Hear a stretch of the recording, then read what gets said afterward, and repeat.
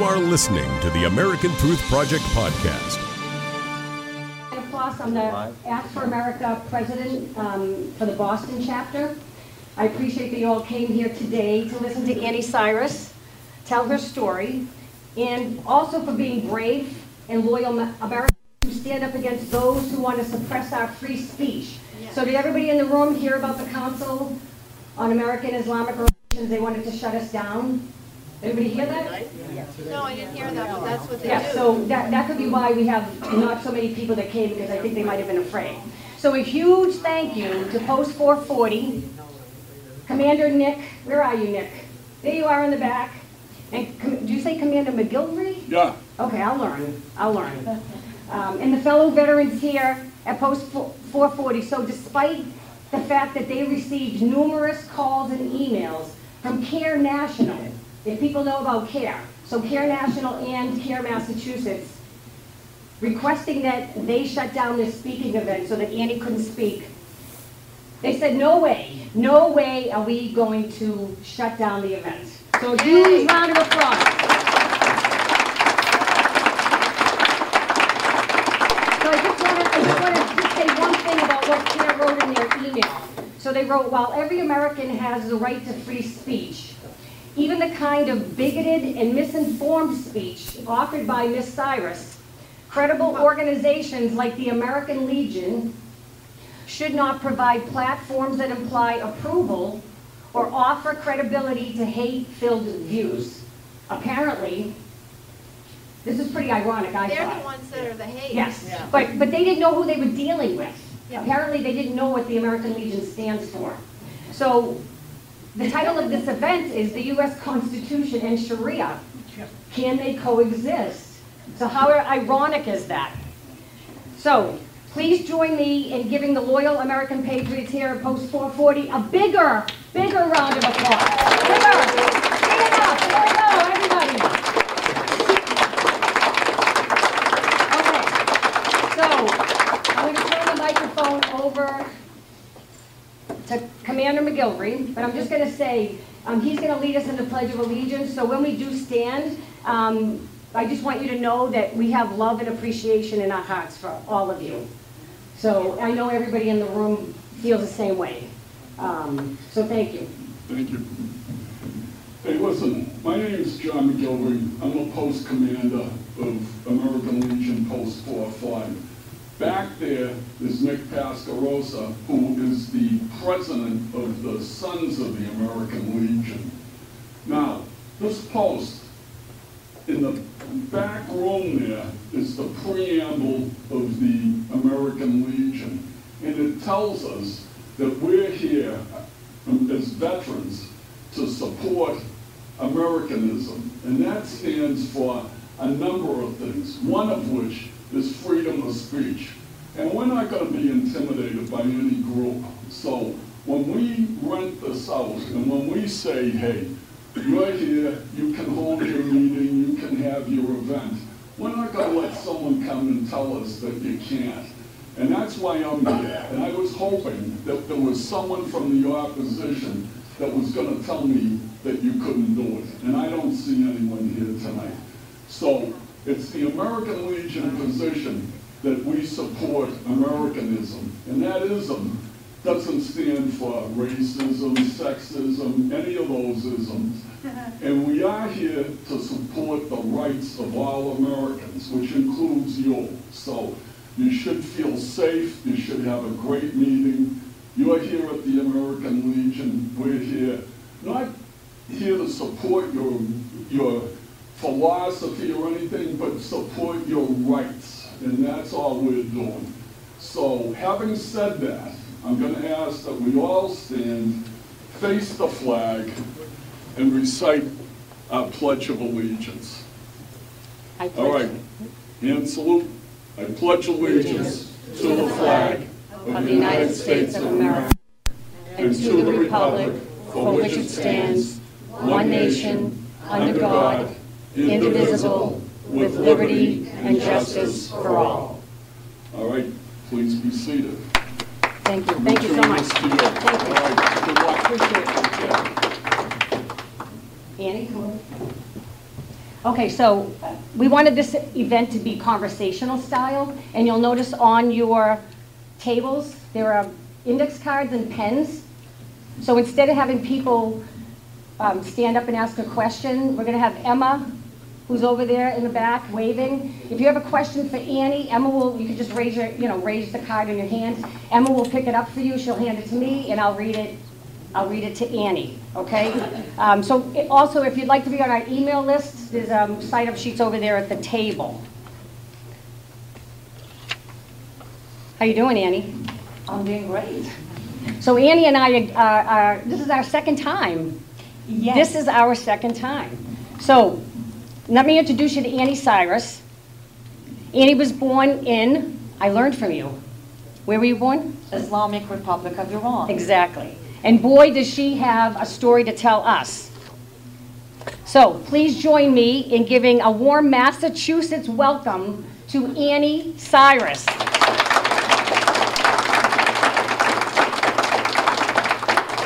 So Andy, thank you for being with us today. Thank you for being here. Well, considering what is going on, thank you for having me here. No, love having you. And you look gorgeous. Oh, thank you. I can say that, right? No sexism, just making sure.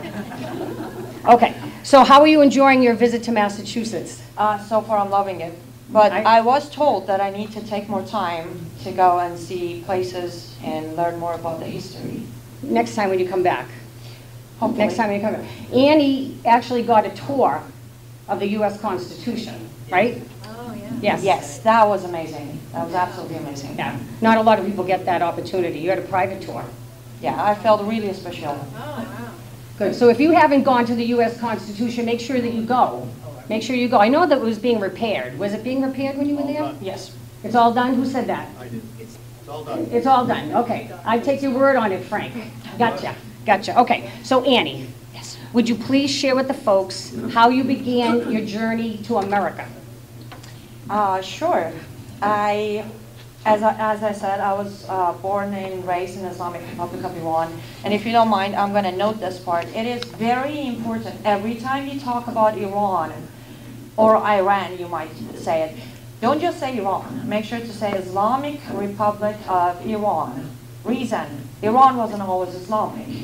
Iran used to be known as Mini America in the Middle East until 1979, when Ayatollah Khomeini hijacked the revolution and turned the country into Islamic country. So you need to mention the Islamic Republic of Iran because the constitution of Iran comes from Sharia, Quran, Life of Muhammad, and Hadith. Anyways, I was born after the revolution, so pretty much Sharia applied to me. And by the time I reached age 14, I was put in prison for crimes such as wearing nail polish, showing a bit of my hair just a bit accidentally from back of my hijab, going to a party where girls and boys were all in the same room, singing publicly, and on, different crimes that I committed. I was lashed over 100 times. I was raped over I don't know how many times. And by the time I reached age 14, my father decided to sell me to marriage, and I became a child bride.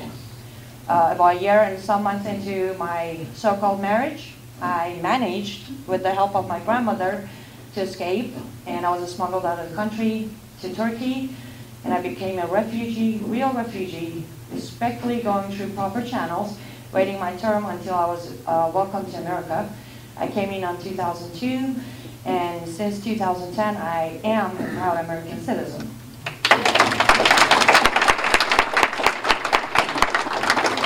Wow, what a story. That is quite the story. So I had a question for you. What about your grandmother? Is she still alive? Unfortunately, no. She passed away, and actually that's why I do mention her now, because she can't get in trouble anymore. She passed away back in 2008. So was she here in America with you? Oh no, she was back in Iran, and she was investigated, but they really couldn't prove anything. There was no way they could prove she did it. And she was pretty old and sick, so they made her go to court and all that for about a month or so, and that was the end of it. Okay, so did you leave other family members behind? Yes, I did, but I have been disowned. I have been disowned by every single one of them. So is that because you left Iran or because you left Islam? Both. Okay. Because when you leave Iran, based on the law, I committed adultery. I was a married woman who left her husband. So I brought shame to the family in Iran by committing adultery, and then I started speaking out against Islam, which is that will do trouble. Okay. So do people know that? Did people know any of this? People know any of this? So what else did you leave behind? I was wondering how hard was it for you to acclimate to American culture? But like, do you miss certain things? Do you miss the food? No, I'm serious. No, I right? don't, because I actually know how to cook Persian food. Okay, there you go. As I said, in Islam, at age 9, you're called an adult woman. So at around age 7, you start getting trained to be a woman. Learning how to cook is one of them. But I do miss, it's my motherland. I do miss it. I miss the country as it is. But to be honest, I call America my home. That's how I feel. That's very nice. Yeah, and I think a lot of people in the room remember the fall of the Shah, right, in the hostage situation, right? Unfortunately, I'm a little older than you are, so I remember that. It was on the news every night, right? It was on the news every night. They talked about it. So do you have any siblings? Yes, I do. I do, but I normally leave them out of all my conversations for their own safety. But are you in touch with them? I mean... No, not really. Again, safety purposes, I left Islam, and that was my first crime, second crime.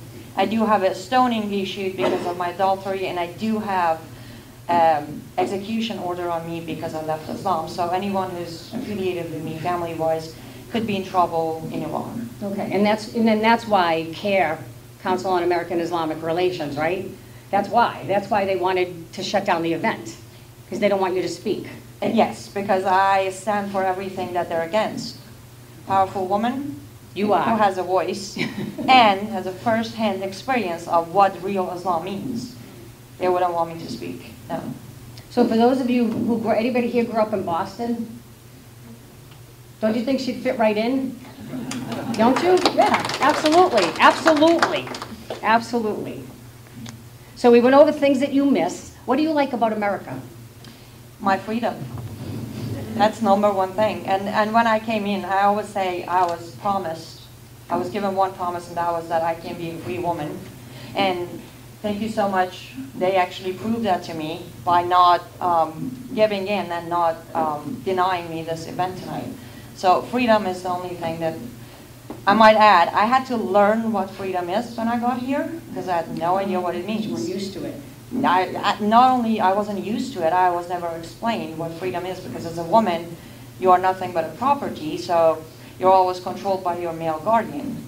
So it took me about 2 years to learn what freedom is and what I can do with it. And when I learned, that was the very first thing that I fell in love with about America.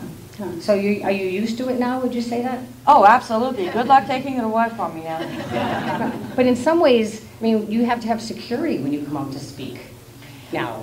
Yes, but that is not due to our Constitution. That is due Right, to our, I normally try to stay away from this word, but that's due to our politicians trying to, politically correct us at all costs so we wouldn't hurt their feelings. Right, we had this conversation last night, right? Yes, yes we did. Right. So we're gonna jump around a little bit. So I just want to ask you this question because I've learned a lot by being with you over the last couple of days. She's educated me on some of the things that I used to say. I used to say Sharia law, but you say Sharia. Sharia. So if you say Sharia law, that's redundant, right? That's redundant. Yes, Sharia is basically Islamic laws. So when you say Sharia law, you're adding an extra law there. Okay, so we keep it. You also said yesterday that many American Muslims haven't read the Quran. Did you say that? Yes. Here's the thing. Most of American converts don't read the Quran.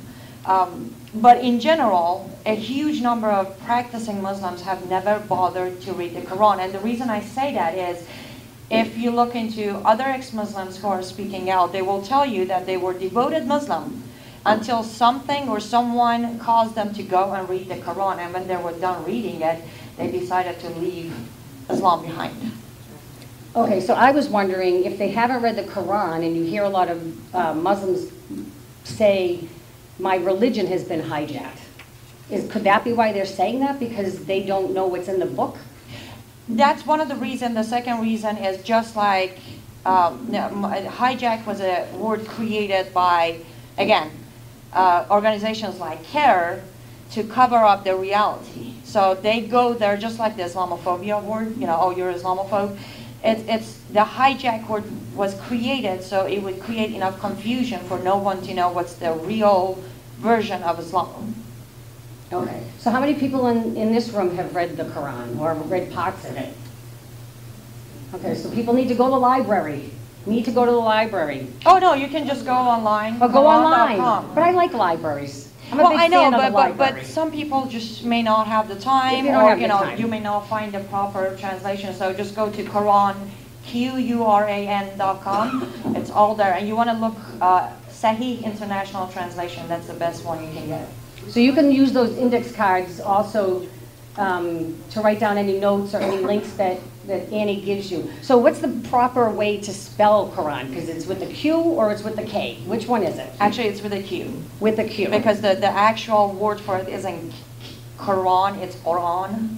So it's a sounding, which Q is used for in English. Okay, that's good. We'll all get that right. So, is Islam a religion of peace?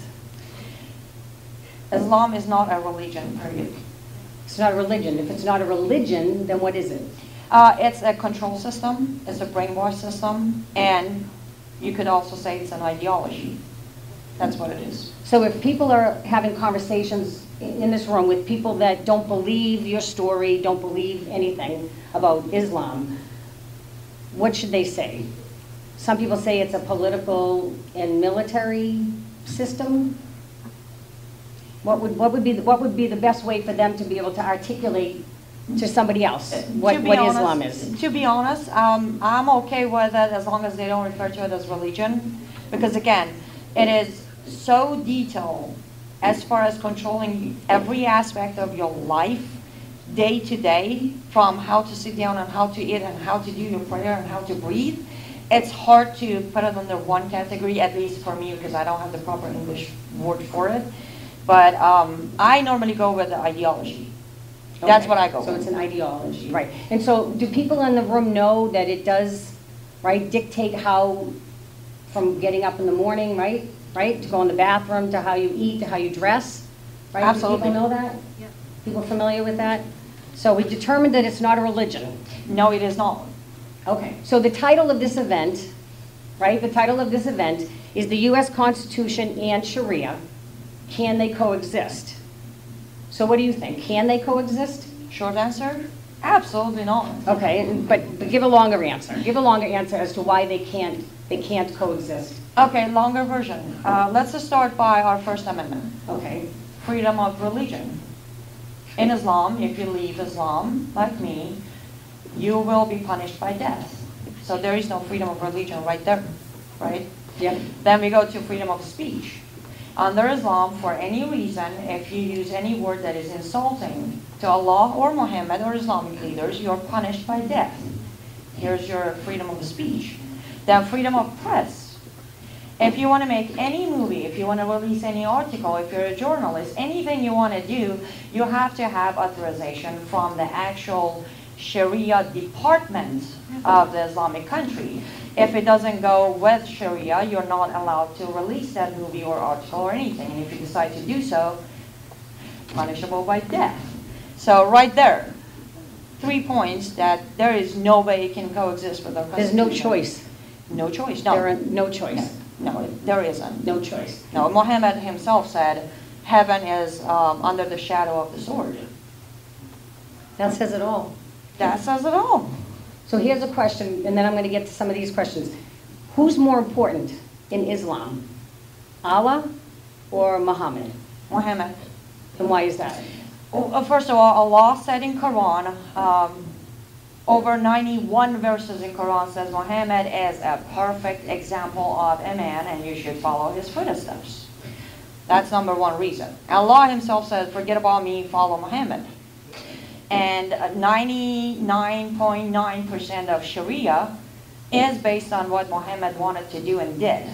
You look at Quran, every verse that overwrites the older verse somehow is very convenient for what Muhammad was going through at that moment and how it would please him. You look at his lifestyle, everything was for his benefit. So the whole Islam thing was created by Muhammad, so therefore Muhammad is a priority when it comes to it. No room for women in there. No. Definitely, there was two things that for sure Muhammad hated with everything he got, and that was woman and animal. Animals. Did you say animals? But he hated women, but he had a lot around him. He hated women as human. He loved women as sex slaves. Okay, and his cooking and producing babies. That is the purpose of woman. As Kara mentioned, I have said that the only reason for existence of a woman in Islam is to seduce a man or please a man. Actually, they put that wrong in there. I didn't say seduce, I said please the man, and also continue the generation of Mohammedans, which is Muslims. So does that mean that they can have multiple wives? Yes. A lot of people in that I talk to, they don't believe that it's happening in the United States. Just like female genital mutilation doesn't happen in America, just like childbirth don't happen, honor killings don't happen, right? Quran itself says, in Quran Allah said you can have up to 4 permanent wives and unlimited sex slaves, but Muhammad had an extra ticket there to have up to 11 wives at a time. 11. That's the magic number. I think that's a half of a football team, right? No, it's actually a full football. It's a full football team. I guess I meant game. I meant game. American football. So half of a game. Sorry. Okay, so I'm going to read one of the questions here. It says, I have heard that Islam is a cult. Do you think it is? Yes, I do. It is. What is a cult? When there is no actual existence of a faith and it's just basically conning you into following somebody's footsteps. So yes, it could also be a cult. So you think it's a cult. I'm going to try to read this one, the right. It says, why is leaving your husband even alone, without another man considered adultery? So why is leaving your husband, so I guess going out of the house alone? Is that the question? It says, why is leaving your husband even alone without another man considered adultery? Did I say that right? Well, under Sharia, men are in charge of women. As a woman, you always have a male guardian. It's either your father, your father's father, or your husband. And whatever you want to do, you need an actual written authorization from them. Let's say you want to get a job. Let's say you want to leave the country. You want to get a passport. You want to buy a property. Any of that, you need the written authorization. Someone like me, what did I do? I just left. Not only I didn't have the authorization, I didn't even tell him I'm planning to do it. Therefore, I broke the chain of my slavery. That under Islam is punishable by death. It is adultery because you basically cheated on your husband by not following him or letting him control you, basically. That's why you should move to Boston, because you'll fit right in. I'm serious. So I'm serious. So what is the biggest threat, in your opinion, what is the biggest threat we are facing in America when it comes to Sharia? The biggest threat is the fact that it goes against our Constitution. So they are working toward one thing at the moment, and that is to override our Constitution. For example, they are working so hard to have a specific, I'm not sure if you checked it or not, but go to CARE's website. They actually have an Islamophobia line. So if you witness Islamophobia, call them. First thing they do is they get their team of lawyers to come after you and sue you. Even though, again, we have the First Amendment as of right now. Okay, we kind of still have the First Amendment. Let's not go fool. So, but they are going after our Constitution. Reason, okay, I always say this. American Constitution, our Constitution is the best there is out there. No argues there. And the only way they haven't been able to take over our country is because of our Constitution. So the only way they can actually do it is get rid of the Constitution. And that is the biggest threat that a lot of people are not seeing. Right, and I don't know if people know, you've noticed that Confederate statues and monuments have been coming down across the country. People notice that? If you Google Care and Confederate monuments, okay, they're a part of what's happening. They are a part of this. They put out a press release in August of 2017, and then shortly thereafter, Governor Baker, I know it's not supposed to be a political event, I'm just going to say, he had the only Confederate monument in Massachusetts, which was on George's Island. He had it removed very quietly over the Columbus Day weekend, and it's now in the state archives. Okay, so CARE is involved in that. So they are working very actively to get rid of that, to get rid of our history. So I'm going to read another question here. Go on. If you just give me a quick second, what you mentioned, getting rid of history, that is what Islam does. They come in and they literally take away your entire history, your entire identity, and they rebuild it. I don't know if you're aware or not, but this morning I actually received a picture from London, UK. The new police cars are out, and in English it says London Police, and then in Arabic it also says London Police. And let that begin. This is what they do. They take over. An example I gave you yesterday. I don't know if you know or not, but if you look up Persia, Iran as of today, the language was Parsi, coming from Pars people. Why do you think it's called Farsi today? Because in Arabic alphabet, there's no such a thing as P. So they couldn't pronounce our language, so they changed it to Farsi.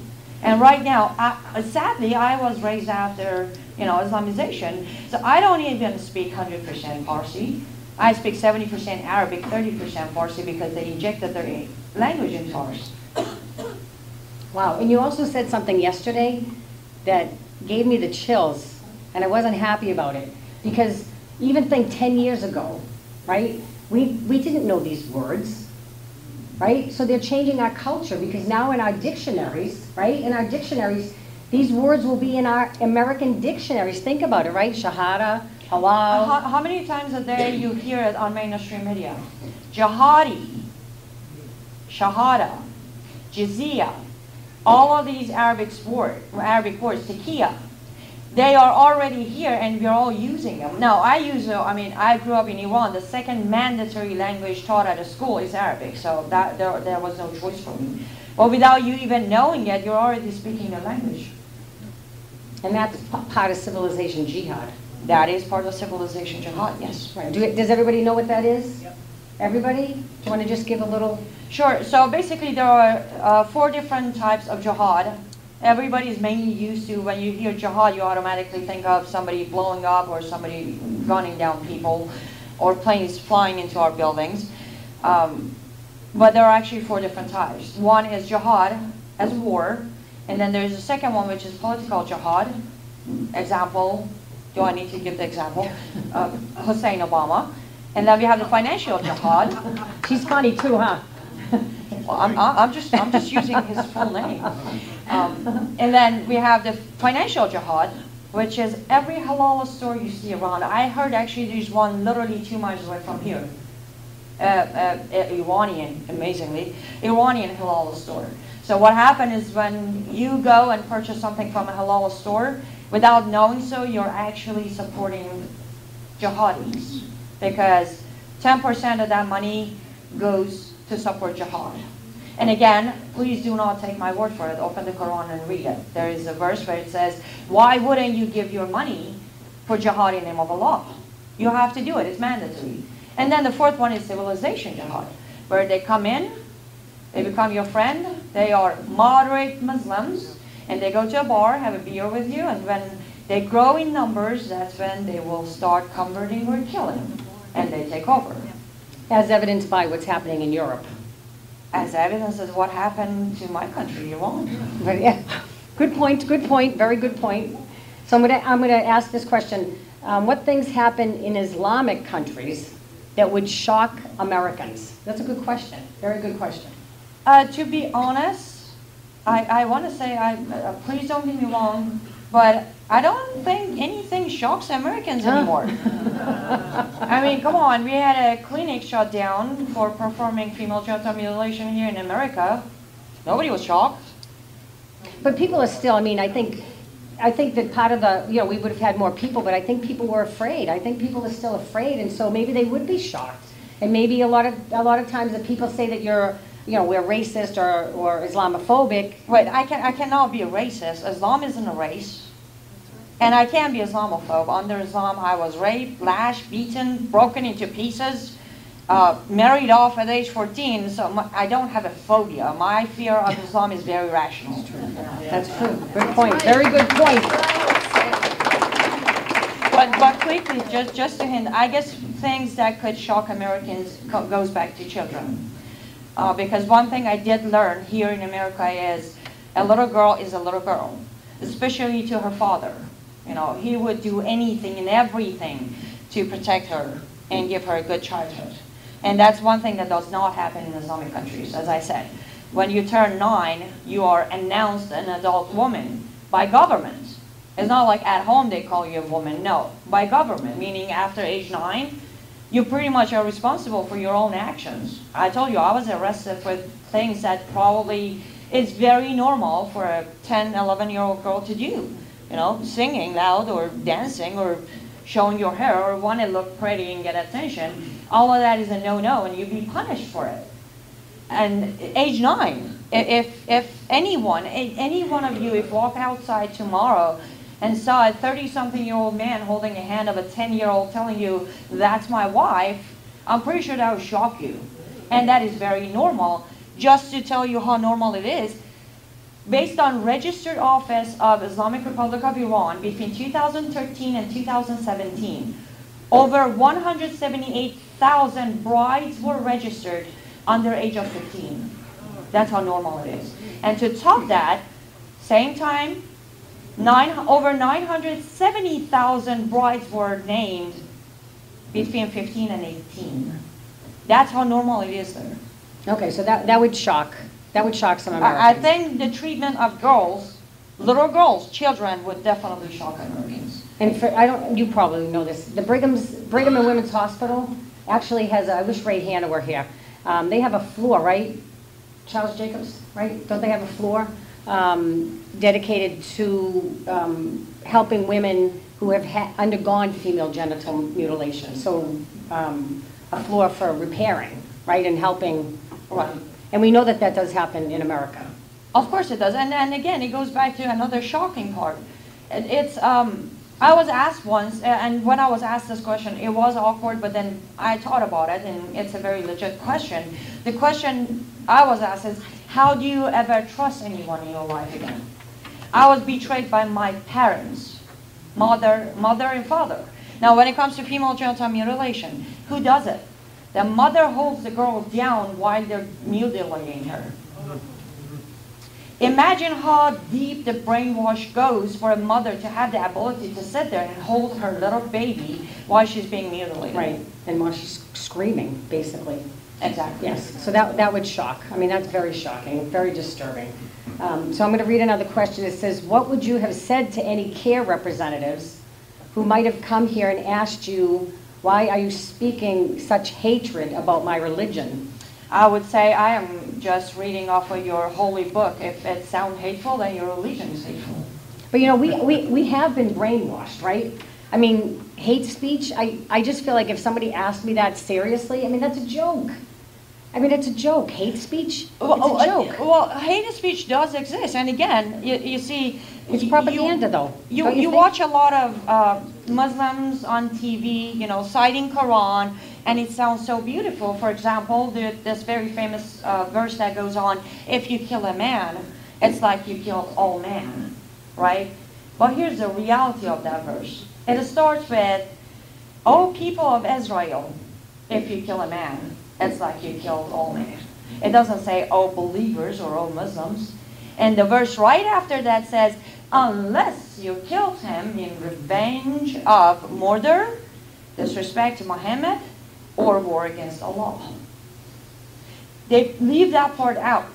But if you listen to these two verses, that's hate speech. Sounds very, right, but it sounds peaceful. Very peaceful. It sounds very peaceful. So I'm going to read this next question. Please elaborate on the Islamic practices that are being illegally practiced in the U.S. So now in Sharia, I mean, that isn't Sharia against the U.S. Constitution, don't you think? Every practice is illegal. For example, mosques are Sharia courts. Say that again, because I don't think people know that. Okay, mosques are Sharia courts, meaning when there's a mosque, there's an imam in there. That imam has the right to make judgments about whatever the situation is between Muslims. For example, you want to marry a 7-year-old, 9-year-old, 10, whatever. That is illegal in America. You don't need to go to City Hall and do it. You go to your local mosque and your imam will perform the ceremony and you are married. Simple as that. Everything that is being practiced by Sharia in America is illegal technically. However, let's say the honor killings that take place in America. Media reports them as father got angry, snapped, and beheaded the daughter. They're not going to come out and say, well, he killed her because she was too Americanized. Because she didn't agree to marry the guy he picked for her. Because she had a boyfriend. In one way or another, she brought shame to the family. And there's a very important note you all need to know. When it comes to Islam and Sharia, the honor of the family lies between the thighs of the girl. So she will, one way or another, she will bring shame to the family. And they have to repair the honor, so they commit the honor killing, which is permitted in Quran, in Hadith, and also reliance of the traveler, which is Islamic teaching. Flat out, you can kill your kid and walk away free if you were restoring honor to Islam, which is part of your family. Wow. Wow. So I'm going to read the next question here. Is the president of Iran elected? Does the Supreme Ayatollah Imam hear or have power over the government? So is the president of Iran elected? That's what this question says. What was about the Supreme Leader? And then it says, does the Supreme Ayatollah, it says Imam, have power over the government? So would they have power over the president? I guess that's... Well, Supreme Leader of Islamic Republic of Iran is the government. He can wake up tomorrow morning and make a new law, and it will go into government and becomes civil code, penal code, or anything there is. So Supreme Leader runs the country. As far as the president being elected, we all know the answer to that. No. He's been picked before the election. Everybody knows who's going to be the next president. Okay, so he just follows in line. Pretty much. So I just wanted to go back to honor killings. Do you know the stats? I'm sure Charles Jacobs does. Do you know the stats on honor killings in the U.S.? Yes. In average, there are 1,200 honor killings taking place in America. Wow. A year? A year? A year. So they go underreported. Where's CMS? There are no reports. Here's the thing. Very few, I believe there were only 17 cases that ever made it into being a case, and only 7 of them were taken to court. That's all. Okay. Because don't forget, they always have, okay, you're a Muslim, you live in America, you're from one of the Middle Eastern countries. You behead your daughter or strangle her or shot her or whatever, you kill her. The best way is to go back to your country because, oh boy, you'll be so famous and loved over there. Instead of staying here, Okay. they just take off running. So, or they make some other excuse as to why she died or however they do it, right? I mean, because otherwise, wouldn't the police be involved? Well, here's the thing. I don't know if you ever heard of this, but there are times where there is a Muslim girl who suddenly disappears. If you ask the family, the answer is, oh, she's back home visiting family. Well, somehow she never makes it back. Okay, so that's why the numbers are lower than the They're actual all real reported, numbers. yes. Okay, so I'm going to ask this question. So what are the main points that make Islam, and I think you touched on it, but I just want to say it again, make Islam incompatible with the U.S. Constitution? Well, we already covered the freedom of speech, freedom of religion, freedom of press. But after that, what it is in Islam, as I said, a woman is pretty much a property. Also, in Quran, it mentions that a woman is half of a man. Literally, flat out. I think they have that backwards. Sorry, guys. Sorry, I guys. will, Just trying to I will add stay a out of that little one. So, yeah, we do have some delusional people out there thinking they need to fight for equality and have their rights. And my answer normally, I have had calls where they ask me, why don't you join our movement? You know, the Me Too movement and the feminism movement and the industrial sword movement. And normally my answer is like, please do show me the right that men have that I don't have, and I'll be more than happy to get behind you. But as of right now, when I look, we do have equal rights. Everything. As it should be. Exactly. As it should be. And that's exactly the biggest part that Islam cannot coexist with our values in America. I just told you, they sell their little girls. You know, I literally, I cried and begged and all those good process. And then at some point, simply, I looked at my dad. I'm like, but why? He literally opened the Quran and showed me why. Words of Allah. I can give you to marriage whenever I want to. I can. And there are verses and there are hadith and there are, again, reliance of travel that backs it up. There is no, oh, you don't read Arabic so you don't understand it. It is so simple that there are so many evidence that it is allowed in Islam to marry a little girl. If you read chapter 4, verse 3, it literally, in quick translation, it tells you that if you are a guardian of a little girl, okay, it says an orphan. What is an orphan? An underage girl who lost her parents, right? So it's still underage. If you're her guardian and you are attracted to her through her beauty or wealth and you're planning to marry her, all you need to make sure of is you pay her marriage money equal as you would pay an adult woman. Chapter 4, verse 3, right there. It tells you that it's okay. Just picture it for a second. You're a guardian of this kid. And you can actually be attracted and then fall in love and then marry the girl. That cannot possibly in any shape or form fit into our values in America. Right. No, it makes no sense. So let me ask you this question. Why would you say Islam is at war with humanity? Because you say that all the time. I do. I always say that, and that's exactly why. You look at anything, again, if you literally take the time to read Quran, again, I always go back to Quran, because here's the thing. There is Sunni versus Shia fight. Shia people will tell you Sunnis are not real Muslim, and Sunni will tell you Shia are not real Muslim. But one thing in common that both follow is the Quran. There is no different Quran for them, so they follow the same Quran. So go back to the source, the Quran. That's what I always do. When I'm asked to bring up proof, I cite Quran. Not that I like to, but I have to. If you read the Quran, here are the major, the most scary part of Quran is that 51% of verses in Quran is about Muslims beheading and killing infidels.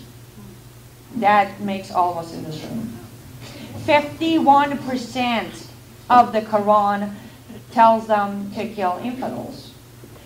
How can we not think it's on a war with humanity? Because what is the basic rights of humanity? The very basic rights, just in case if you don't know, one of the reasons I always stay proud of my heritage of being a Persian is Cyrus the Great, king of Persia. Sadly, we have no human rights in Iran today, but the very first Declaration of Human Rights was written by Cyrus the Great.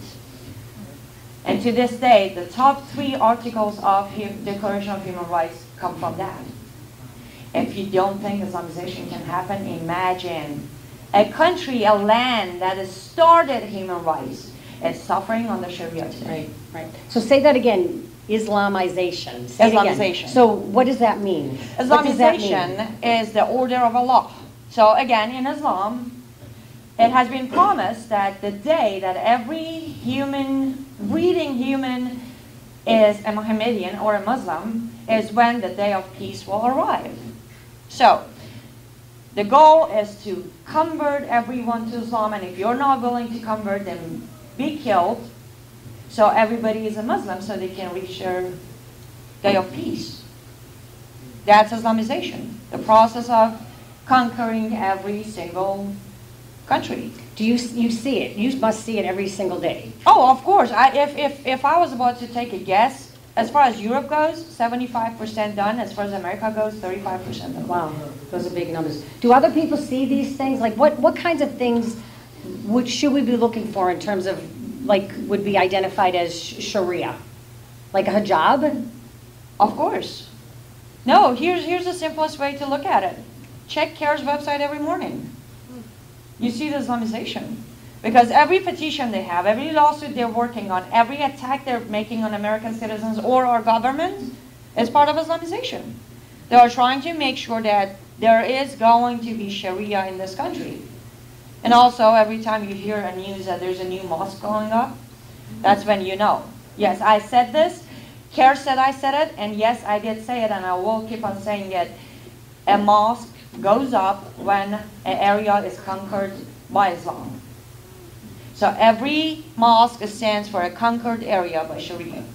There are enough Muslims in the area that they need their own system, legal system, which is a Sharia court. So a mosque needs to go up. Okay, and I heard, and correct me if I'm wrong, so once the mosque goes down, that land is owned by Islam in a 3-mile radius? I don't know, Charles Jacobs, you can tell me, 3-mile radius, that's what I heard, till the end of days.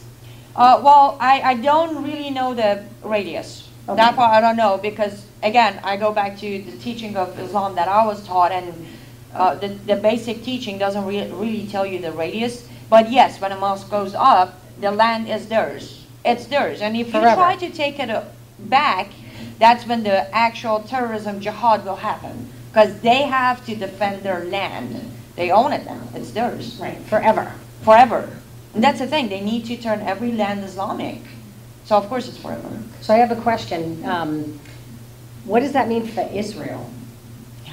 Because if it's there, if even though they took the land away, right, and then they took the land and they got it pulled from them, they still think it's theirs. And that's exactly why the battle between Palestine and Israel is going on forever. It's never going to end. Oh, well, I don't think. I mean, what do you think? Are we ever planning to ban Sharia? Because that it will end. If we ban Sharia everywhere, yes, it will end. But until such time, no, it will not end. Okay, so that's a good point. So that's something to keep in mind, right? Why they keep fighting, because it's not going to end. So I'm going to try to get through some of these questions. Do we have a time? Anybody give me a time? So we can get... Thank you.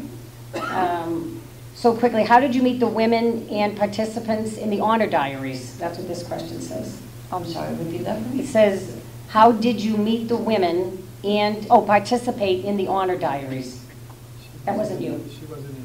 I was not. I didn't think so. I'm trying to read. Do you think Muhammad was angry at his mother? This is a psychology question. Who's the psychologist? So do you think Muhammad was angry at his mother for dying when he was 6 years old, and that is why he did not like women very much? I am really not qualified to answer that question. Sorry. I am, and I'm going to say yes. So there you go. I do have a background in psychology. I do. Okay, if let me just read this because it says it starts with if it isn't too personal. So I'm going to finish reading it first. Okay. If it isn't too personal, have you replaced Islam with another theology? If so, which one and why? Are you practicing any? Yes, I know. If you don't mind, I don't know who asked the question. I leave my faith out of my fight because I'm not fighting for my fight. For my faith, I am fighting for humanity. Good for you. Isn't she wonderful? Yes. We're going to have you back again. You know that.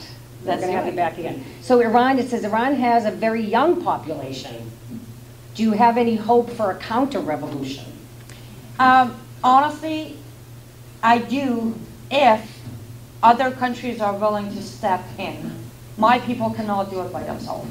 Not while we are handing $150 billion over to the government. Not while we are making deals with Canadian airplane companies making business. Not when people from France are going building hotels in Iran. If other countries are willing to step in, then yes. I know for a fact this time around they can overthrow the regime. Okay, good. We'll be watching for that. Okay, it says, there are women professors of Islamic law at many U.S. universities. Are they teaching the truth or lies? Lies. Because under Islam, you cannot be a teacher as a woman. Oh. You have half a brain. How do you become a teacher? So no, they're not. They are playing the taqiyya card to let the Western woman think, hey, I'm a Muslim woman and I'm free and I wear my hijab with all these makeup and there's no problem with it. No, that's not true. Again, go back and read. Even if you don't have the time to read the whole Quran, do me a favor, read the 4th chapter. Chapter 4 is what it's called, the woman. Everything is right there in black and white. So that's your homework assignment, chapter 4, right? The woman, that's what Yes. it's called? The woman, okay. So this question says, why don't American feminists, I hate that word, I hate that word. Why don't American feminists come out against Sharia with its lack of women's rights, female genital mutilation, etc.? Yeah, what's going on with that? Well, first of all, because they are too busy being spoiled and not understanding the meaning of freedom. Number 2, they're being led by whom? Linda Sarsour, a puppet place to further the agenda of Islamization. I think those 2 reasons are the main reason they're not doing it. Have you ever met her? I tried. I have sent 15 invitations to her. Haven't heard back yet. That would be interesting. Very I'd interesting. like to be there for that. Here's a question. How did you become so courageous? Because you are courageous. You are Oh, courageous. thank you. I personally don't think I'm courageous. I don't think that's what I am. I'm not going to hide it. I have always admitted to the fact that I am terrified of Islam. Every time, every morning when I think there's a possibility that I have to go back to the life that I ran from, it terrifies me. So I fight because I'm afraid. I don't fight because I'm courageous. We think you're courageous, though. I'm just going to say, right? Don't people think she's courageous? We do. We do. Okay, so does Islam completely separate the Judeo-Christian God from Allah, so that all of Islam's God is what Muhammad claims was given in revelation to him by Gabriel? We have very intelligent people asking questions here. Yes. So does Islam completely separate the Judeo-Christian God from Allah? No. What Islam does is, Allah is supposedly the God. What happened is, Christians and Jews changed the words of God, made their own human-made rules, therefore they are not the believers. Did that make sense? That's the problem. Okay, and then at the end it says, in other words, Allah equals Muhammad's claims. Honestly, I don't even know if Allah existed. It says in other words, Allah equals Muhammad's claims. So Muhammad is claiming something, and I guess saying that it was from Yeah, Allah. here's the thing. The biggest issue with Allah, I personally think Allah was Muhammad's imaginary friend. Because every time there was a verse coming to Muhammad, there are no witnesses, nobody knows when it happened, and again, if you do take the time to read the Quran, it's just way too convenient. Just extremely convenient. And also the fact that there are moments that I have said it, and yes, I do actually have a fatwa or a bounty on me for saying this, but if Allah existed, he definitely is bipolar, because he can't make up his mind. We have medication for that, though. Well, yeah, but, you know, it's a law. We do. We have. He you can't guys- take it. He can't take the medication. So we have a lot of questions here, and I think the room, is the room being used by somebody else afterwards? Does anybody know? We keep, oh, Can't keep going. You're my hero. You are my hero, Nick. There we go. I don't have to feel rushed. There we go. Give him a big round, nice applause there. Okay, so this says, what part of the Quran, and they spelled it with the K and the Q, good work, would you suggest Americans read? You just said chapter 4. Now, chapter 4, I normally say read chapter 4 if you are a woman, and no, I'm not being sexist, it's just, you know, it kind of shocks you to know how worthless you are in Islam. But it also read chapter 9. What's in chapter 9? Chapter 9 is known as the sword chapter. It's basically one of the majority of behead them and slaughter them and kill them comes in that chapter. If you read chapter 9, you'll be very clear that it does mention specifically Jews and Christians. There's this argument a lot of Muslims say, hey, Jews and Christians are not non-believers. They count as believers. Like, have you read chapter 9? Because it clearly says they are not. They're not people of God.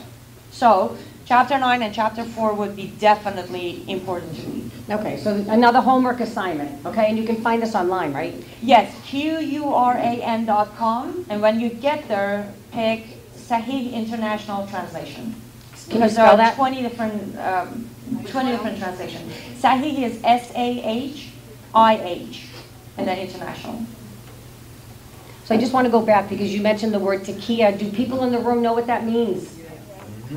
You want to just say it for people? And for the record, because I'm working on that, you don't necessarily have to say takia, just say deceive. There's an English word for it. Don't use the Arabic word. Deceive. So if you use the word deceive, which is already in the dictionary. Yes. I got it. We're learning here. Okay, so this is a question that I can answer, but I'll let you answer this. Does Michigan pose a danger to America?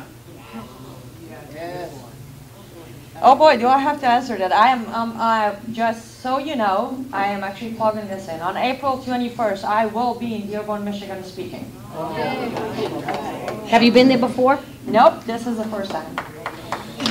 So I just want to tell people, I went to Dearborn, Michigan after the Republican National Convention last summer, or the summer before. And I went to Dearborn, Detroit, and I'm missing one. What was the other one? Flint.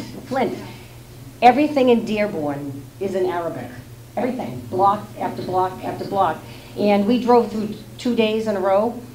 During the day, you don't see anybody outside. You don't see any women outside. There were just a couple in burqas in some of the stores, but you see nobody on the street. You don't see anybody. But to answer that question, just to make sure it says, is Michigan a threat to America, right? Michigan is still part of America, so no. But people who are running Michigan are a threat to America for sure, because they are literally 99% done with the Islamization. So you know what, you brought up a good, is Keith Ellison Michigan? No, Minnesota. Minnesota, sorry. So Keith Ellison, I believe, when he took his oath of office, he did it on the Quran.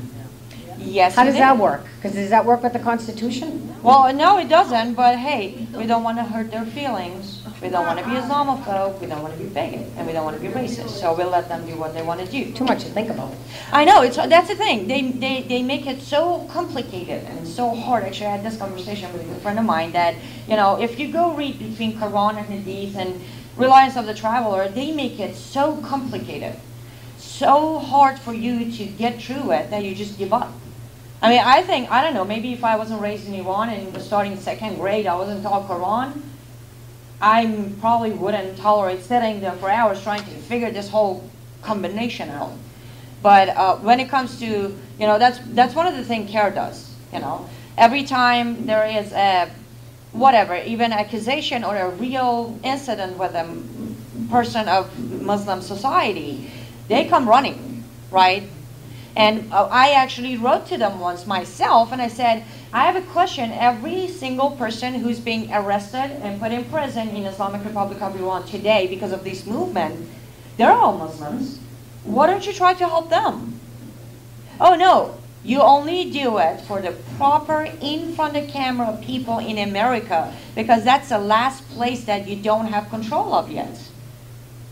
So let's go and get sympathy. Us poor oppressed people who are being prosecuted for our faith. And they win a lot of lawsuits. Of course they do. They win a lot of lawsuits. So do people in the room know that CARE, the FBI, Charles, I'm sure, and you, the FBI does not work with them anymore, right?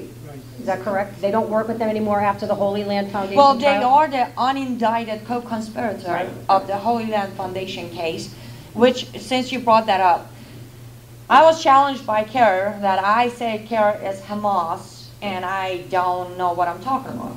So I'm more than happy to talk to them about it, but anyone in this room, if you don't know why there is Hamas, we do actually have a DVD and a book in the front from Understanding the Threat, ran by John Gondola, a former FBI agent who did a full investigation. They played a huge role when it came to Holy Land Foundation. So if you really want to know who CARE is, pick up a DVD and pick up a book. The DVD is short, the book is pretty small, easy read.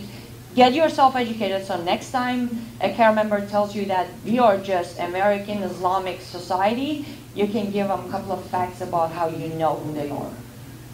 Great, and you can share these with people. So if it seems like it's too much money for you, chip in a couple of people and then you can just take turns with it. And then you can charge your friends a couple bucks when you let them borrow it, right? Why not, right? Then you'll make your money back, so it'll all be good. Oh yeah, open your own Islamic library and then seriously, right? You could make some good money there. So I think you, I don't know, did you answer this? How old were you when you escaped? We have very educated people here. The Islamic Republic of Iran. I'm loving these questions. I was 15. I was 15 when I was smuggled out of the country. However, I didn't make my way to America until I was 18. Reason, I respect this country. I'm not going to push myself in as a illegal. Good for you. Good for you. So I think we might have answered this, but it says, what does Islam teach its followers about Jews and Christians? Kill them. That's what one. I mean, at the beginning, if you're not big enough in numbers and you're not strong enough financially, you let them pay the jizya, which is a protection money. A lot of people translate jizya into Islamic tax. No, in reality, it's protection money. So you pay Muslims to not come and kill you. That's called protection money. You pay the jizya and you agree to live as a second-class citizen. So you don't have all the rights of Muslims. But when they grow in numbers and they're financially stable enough, then that's time they're going to kill you or give you a chance to convert. So if you don't, you only have 3 choices, right? Convert, pay the tax, or die. No, at the end of the day, you just have a choice of convert or die. Okay, convert or die. That's it. So you mentioned Reliance on the Traveler. You mentioned the Hadith. So what are the main books that practicing Muslims use? What are the main books? Practicing Muslims Like use? Is that what you asked? I guess. Well, they don't use any books. They just listen to their imam. They listen to the imam. Okay, that's a good point. Because a lot of in Middle Eastern countries, Charles is the expert, that and you are too, many people are illiterate in their own language, right? So they can't read the books themselves. They only hear what the imam says. True, but the funny thing is, no matter what the situation, you will, one way or another, you will learn Arabic, so you can say the prayer. Because you say your prayer in Arabic. By the way, Allah is so talented, He only speaks one language. I speak more languages than Allah. Okay, so here's a good question. How do you explain the nicer verses in the Quran? Which one? Give me an example, because they don't exist. Well, there are people that say that the beginning of the Quran, when Muhammad first began, that was peaceful. All the nice verses are Allah is great, Allah is merciful, Allah is best, Allah is that, Allah is that. That is just Allah giving Himself prop. And then it goes to, okay, don't kill your Muslim brother. It's about Muslims. And the funny thing is, it doesn't say to your Muslim sister, don't kill your Muslim brother. And again, unless you're killing him because he killed someone of your family. There are all these, notes under each article of laws. But in reality, there are no real, actual, tangible, nice verses in Quran. There are verses that explains the heaven. 7 layers, and there are little boys being passed around Muslim men to serve them. There is this and there is that. But you can't really count that as a nice verse because it's describing heaven. Where on the other hand, it's describing hell as to where a woman who committed adultery will be hung by her hair while hot oil is, shoved down her throat. I think that writes off the other good one on heaven.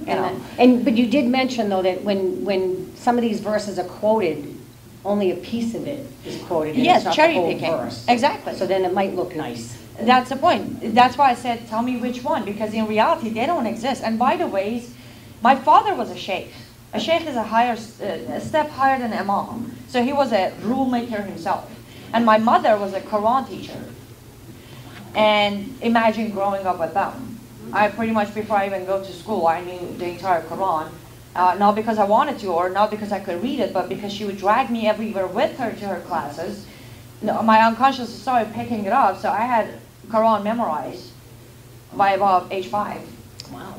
And then, and don't worry, I started deleting them. I'm using my brain cells for better purposes now.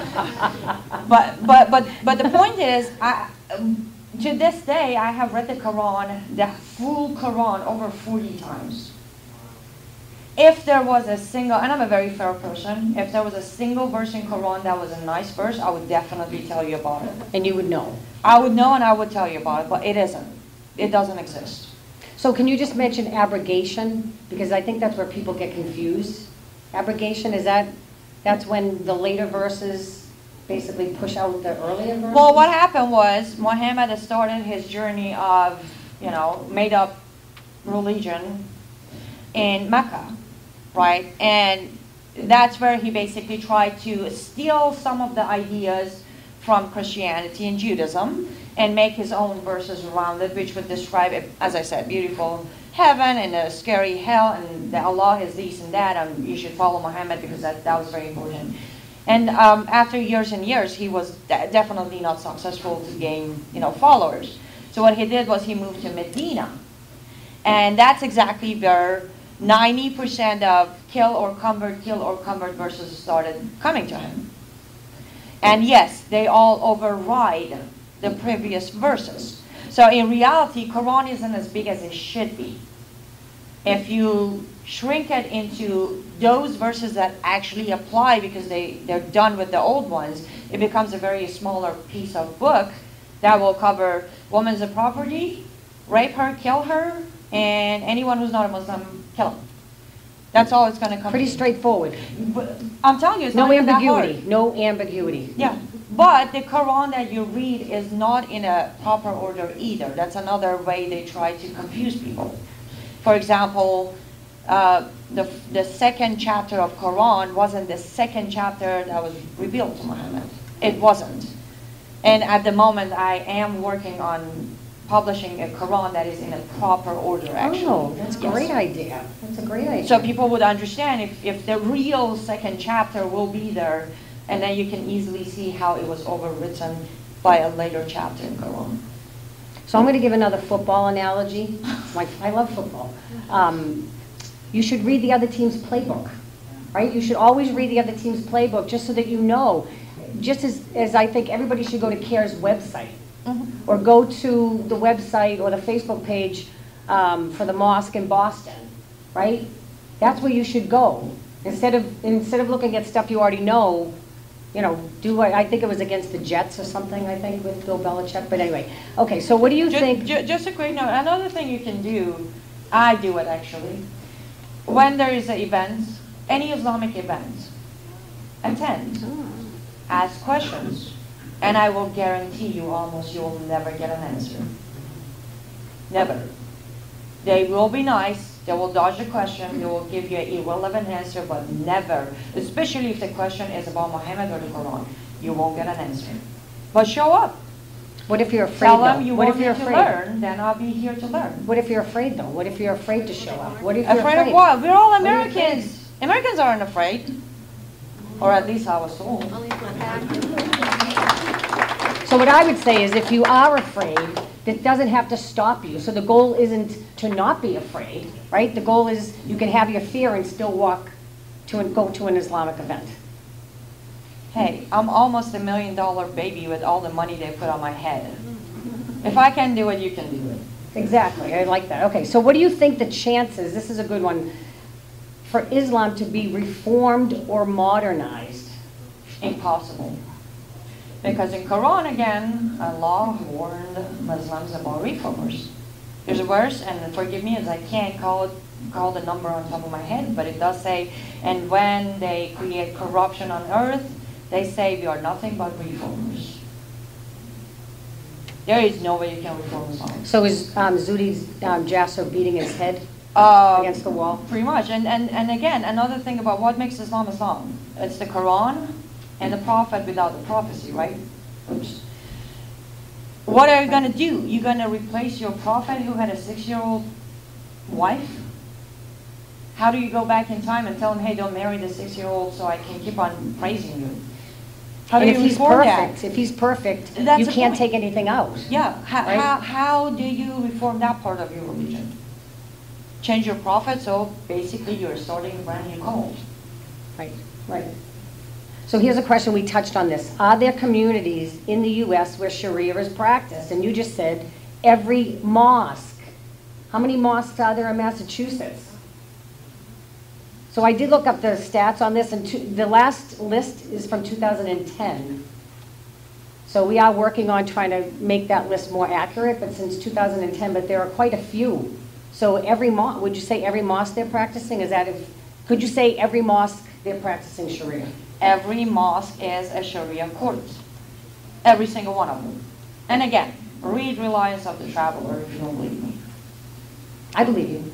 Thank you. I believe you.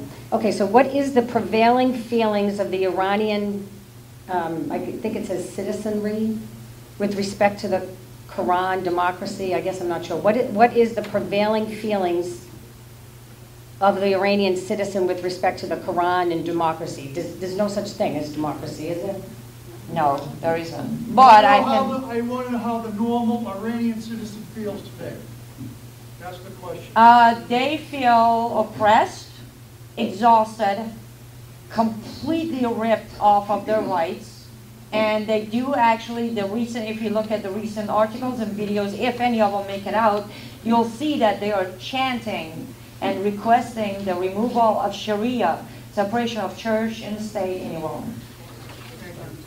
Thank you. You said other countries need to step in to help free Iran. Does that mean military action, or can stepping in being in other ways, and what are they? You said The best way to do it is to stop supporting the regime financially. and ban Sharia.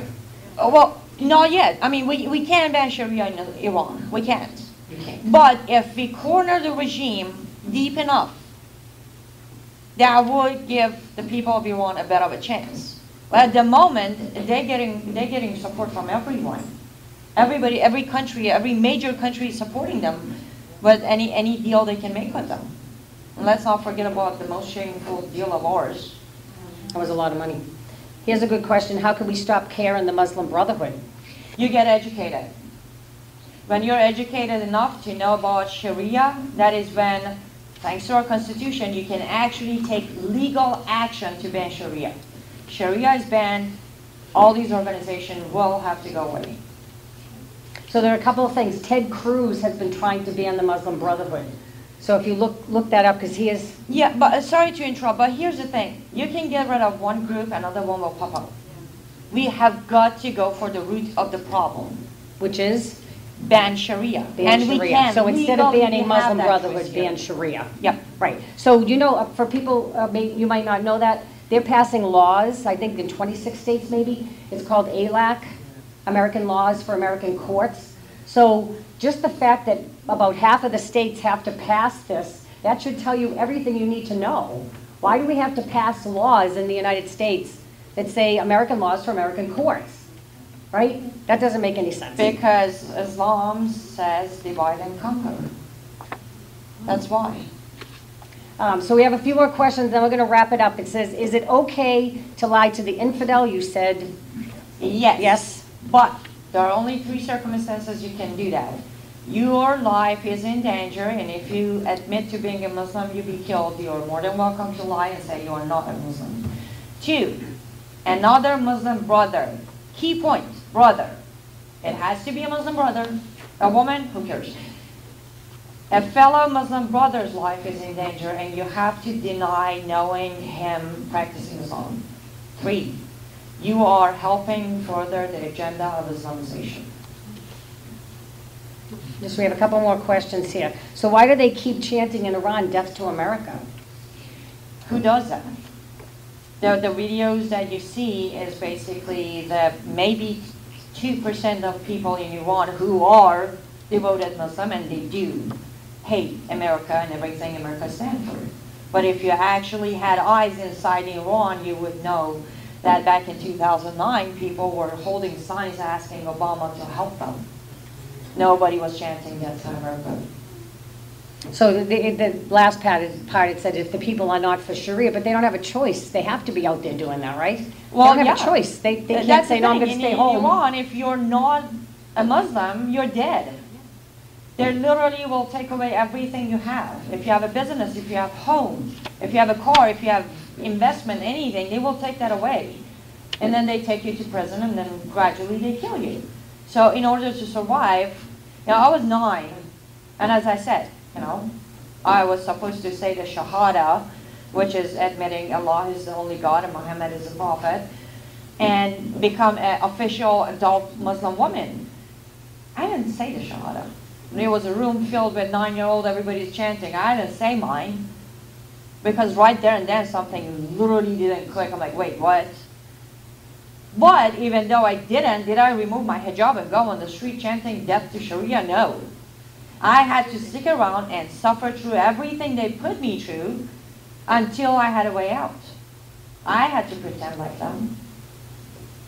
So here's we just have a few more questions. So this one says, explain the differences between traditional people here, i.e. the Amish, Shaker, Quaker, traditional Jewish, and Sharia. I don't think that's what it says here, so I think I'm not, explain the differences between traditional people here. I'm not sure if you want to elaborate on that question, whoever gave. The number one thing that I find is that people saying, we already have these groups here, and they're all traditional people, and they all want to have their own little cliques and their own little way of life, and why shouldn't the Arabs and their Sharia, quote unquote, have the same thing? Okay, the number one thing I need to rephrase on your sentence, nobody's talking about Arabs here. Okay. We're talking about Sharia, Yeah. Muslims. And the reason for that is none of those traditional groups came in and tell me that I can't talk about them, I will be dead if I criticize them. They didn't tell me they're going to stop obeying the law of the land because their God is more important. That would be the reason. So I'm sorry, I'm not going to be able to get to all the rest of these because there are multiple questions. But so you said a lot. You did. Did people feel like you learned a lot today? Yeah. So we are going to have Annie back. So I want to plug a couple things. So you're going to be at the Canal Bar, right? The Canal Bar in Worcester this Friday, 7 p.m. It's a $10 entrance fee. You buy your own drinks, your own food. Okay, I know there are quite a few people already signed up for that, so you'll be there. We have a private event this Thursday. If you're interested, come see me. It's invite only, just so you know. Did you want to show any of these books? Yes, as I said, we have a DVD in the front. And the main reason I would say make sure to pick it up, and it's not even that expensive, is that was an event that Understanding the Threat, John Gondola and Chris Gobbett had in Iowa. And here's what happened. The front row was covered. It was taken by members of Iowa Care. They showed up, and trust me, you watch that video, you will learn how to actually talk to your Care members. It's the best teaching tool because John Gondola literally took on every single member, including a hijab-wearing woman who's a chairwoman of Iowa Care. And they literally all got up and left the room. You want to learn how to deal with them? Get that DVD. It's the best tool. I actually was there, but even though I was there, I grabbed the DVD and watched it over and over. It was amazing. The second book we have is written by John Gondola, Raising a Jihadi Generation. It will give you a lot of details. For the question you asked me, what to look for, that is the actual schooling or brainwashing of our youth here in America. It will give you a lot of details on it. And then we have another book called United in Hate by Dr. Jamie Glasgow. I wasn't capable of arguing or debating a leftist when it came to the argument of Sharia until I read that book. And now I actually take on debates with them. So all three are tools for you to know how to take action and stop the Islamization. I love that. And again, if if it's too much money, all pull your resources, right? And each table can share a couple books or a DVD, right? And then you can pass it around. And then one more thing I forgot, I think the most important one. If you want, my organization, Live Up to Freedom, isn't just to educate the public. We actually, for last 11 years, we have been actively rescuing women and children suffering under Sharia. We have all of our petitions, we have all of our rescue cases, we have successful cases on liveuptofreedom.com. That's my website, liveuptofreedom.com. You can go in there and subscribe. The reason we ask for subscription, when there's a new case, when we are going in to rescue a girl or a woman, we reach out to everyone. No, we don't ask for money. We ask for signatures because that's the first step we need to take. So the more name we have, the better chances of doing the case. And if you actually want to be involved with something good, a cause that is saving real human lives, then you can do that through my website, liveuptofreedom.com. Is there any place else on social media that people can find you? Yes, you look up my name on Google, you find all my social media How do you spell pages. Oh, yes. It's Ayanaz, and then middle name is Anni, last name is Cyrus, Cyrus. But if you go to Live Up to Freedom, on the top, there's a link to all my social media channels as well. Okay, and I see everybody writing. Up at the front, we have a list of resources that actually has the website that Andy just spoke of, so you could just grab one of these on your way out. They're on every table as well. And they're on every table as well. There you go. So I want to thank you. This was wonderful. And I'm so thrilled to have met you. So thrilled to have met you. I am so glad I made it here, and hopefully we keep doing it. I'm going to have you back, and maybe she'll live in Boston one day. Yeah. Yeah? What do you think? Thank you.